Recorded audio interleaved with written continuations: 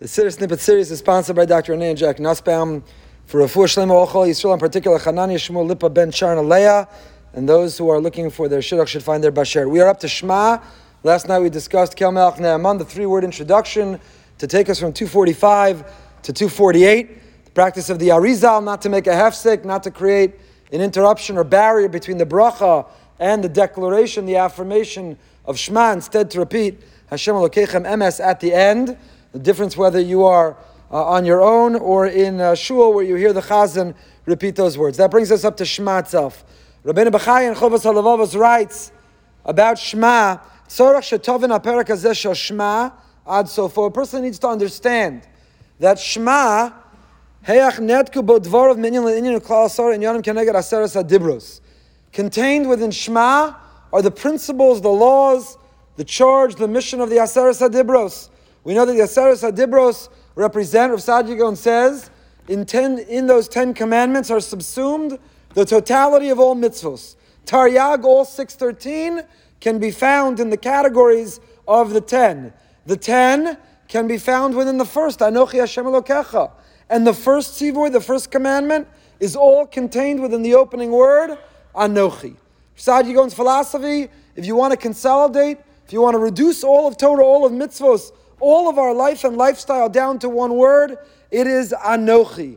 That there is a God, a creator, that He is involved, invested in our lives, that He is aware, that He holds us accountable, that He is there to love, to support, and that He is invested in each and every one of us. So says Rabbeinu Bachai, if you want to understand Shema, you need to look in, see, and find the 10 principles, the 10 commandments. The Shabura and Siman Samach Aleph quotes Eliyahu Rabbah in the name of the Kolbo, quotes the Yerushalmi, who says the same thing.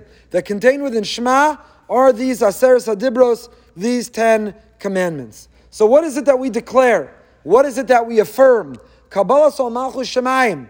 This is the part of davening that we're biblically obligated to say every day. The Amidah, which is the part where we're talking to Hashem, everything building up to the Amidah, when we stand before Him in conversation and dialogue, is not actually conversing with Hashem, but we are meditating, studying, reflecting about Him, so that we can have a meaningful conversation when we address Him. So Shema is D'Oraisa, the Amidah Shemona Esrei is only D'Rabbanan. And Shema is about Hashem, it is trying to help us understand, trying to help us see how categorically different we are from Him. So when we stand up and approach Him, praise Him, offer our requests of Him, and express our gratitude to Him, having proceeded with Shema, we have a better understanding of who He is and who we are. That word Shema, let's just start with that tonight. Translate, what does the word Shema mean?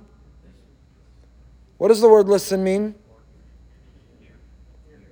Hear. What does the word hear mean? We could do this all night. So Shema, again, this is a mitzvah d'oraisa. Biblically, we're obligated to recite and understand, to concentrate when we say Shema. People misunderstand what the word Shema means. Shema does not mean, in terms of audibly, to be able to hear. Shema doesn't mean for the sound waves to enter our ears. We're not screaming Shema Yisrael. In a moment we'll have to ask, who is that Yisrael? To whom are we addressing this? When we're in a room with others, maybe we're screaming to them, Klal Yisrael, B'nai Yisrael. Hey buddy, Shema, listen. Hashem Elokeinu, the Lord is our God. Hashem Echad, He is one. What about when we're alone? When you have to say Kel Melech Ne'aman? Then why are we saying Shema? Listen. If you're saying it, obviously you're listening to it. We in fact say it out loud.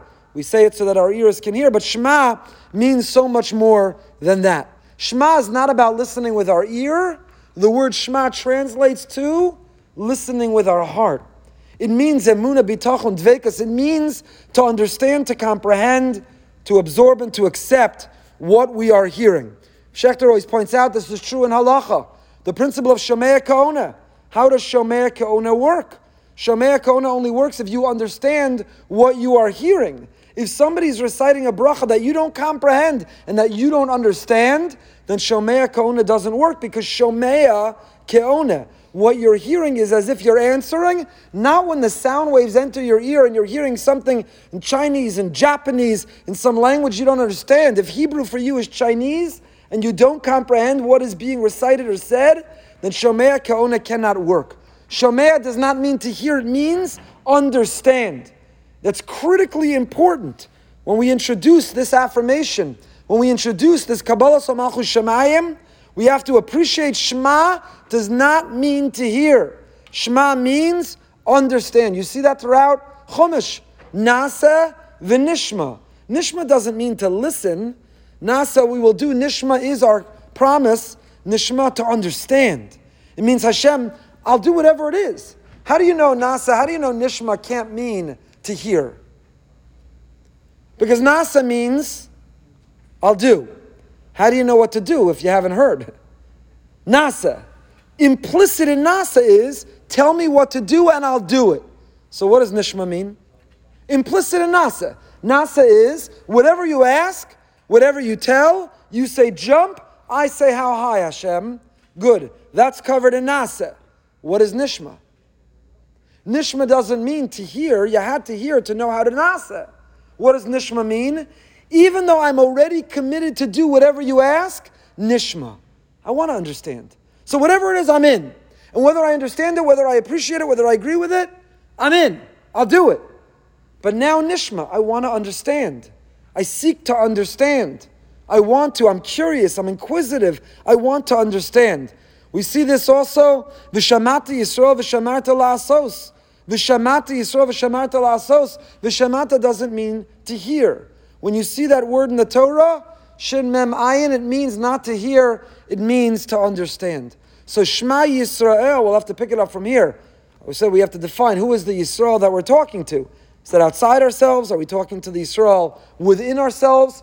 But wherever we're addressing what we're about to say, we are declaring, we are asking, not hear, as in the sound waves, but Shema, understand, comprehend, pay attention, think about what we are about to say, and then we'll get to the rest of the message of exactly what it is we are saying.